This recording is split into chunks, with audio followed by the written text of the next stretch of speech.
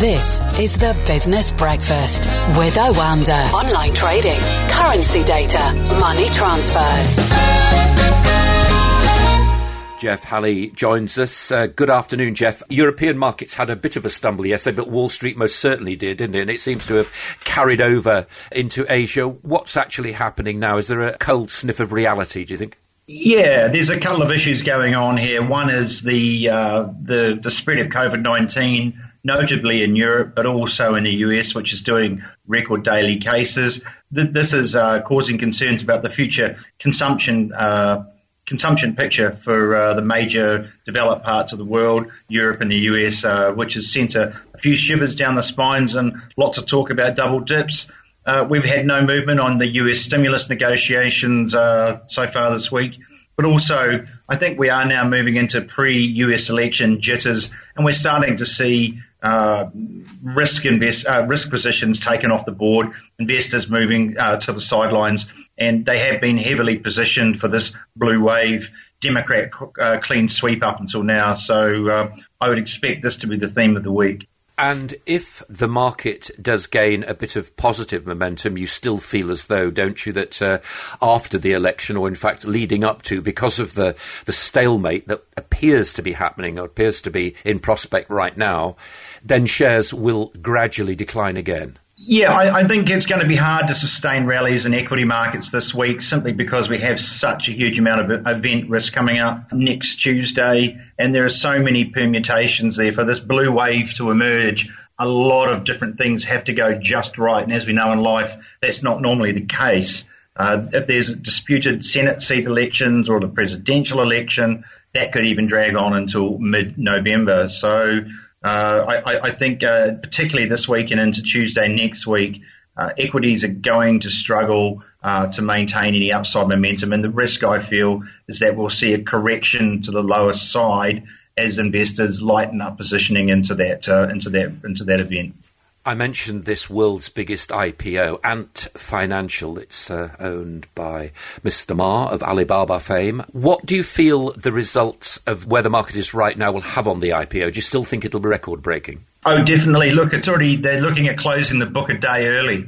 It was supposed to close, I think, lunchtime on Thursday. They're closing at lunchtime tomorrow, Hong Kong time. Such has been the demand. They could probably have raised $70 billion if they wanted to. So I think the market jitters that we're seeing at the moment won't have any effect. They've already set the price for the IPO at the absolute top end of what their range was.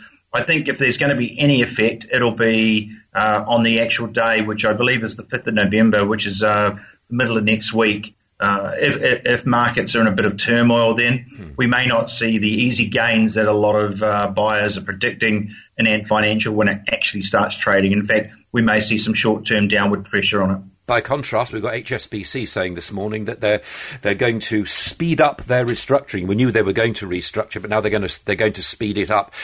They do make a lot, don't they, as far as the Asia Pacific is concerned? It's a major part of their balance sheet, but you can understand it. Complete contrast, really, isn't it? This is traditional banking going very tough. Yeah, and when you look at HSBC and a lot of the other big traditional banks, particularly the non-US ones, they're in a perpetual state of restructuring, and HSBC is very much in that spot. HSBC is particularly challenged along with Standard Chartered because a lot of their business is derived from the Hong Kong area or Asian region into China, and they're threading the eye of the needle between upsetting the Chinese government and upsetting the US government. So they've got some very strong challenges from a political point of view to negotiate there, let alone trying to rejig their legacy model businesses to the 21st century.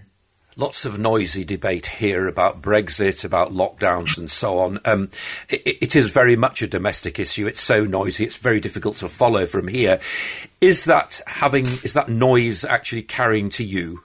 Without denigrating Brexit at all, it's just not an issue that the rest of the world's talking about. We all look with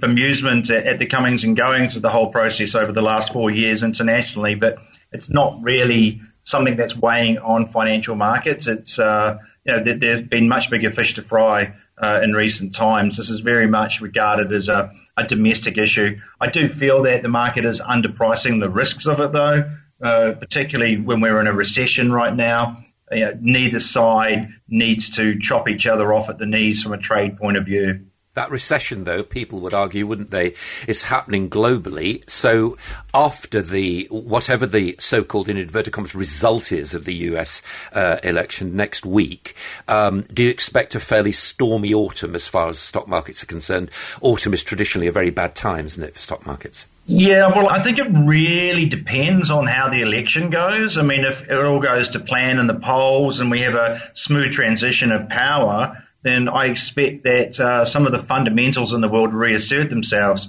and that is ultra-low interest rates around the world from every major central bank and asset price inflation driven by that, and then that would lead through to a weaker dollar. So I would expect that the themes that were dominating the world before COVID-19, before the US election, will very quickly reassert themselves afterwards. And actually, I think we'll see asset prices, including equities, appreciate, and we're going to see a structural downtrend in the US dollar. Jeff Halley, thank you very much indeed. Jeff Halley there, market analyst for Oanda Asia Pacific. The Business Breakfast on Jazz FM with Oanda. Online trading, currency data, money transfers.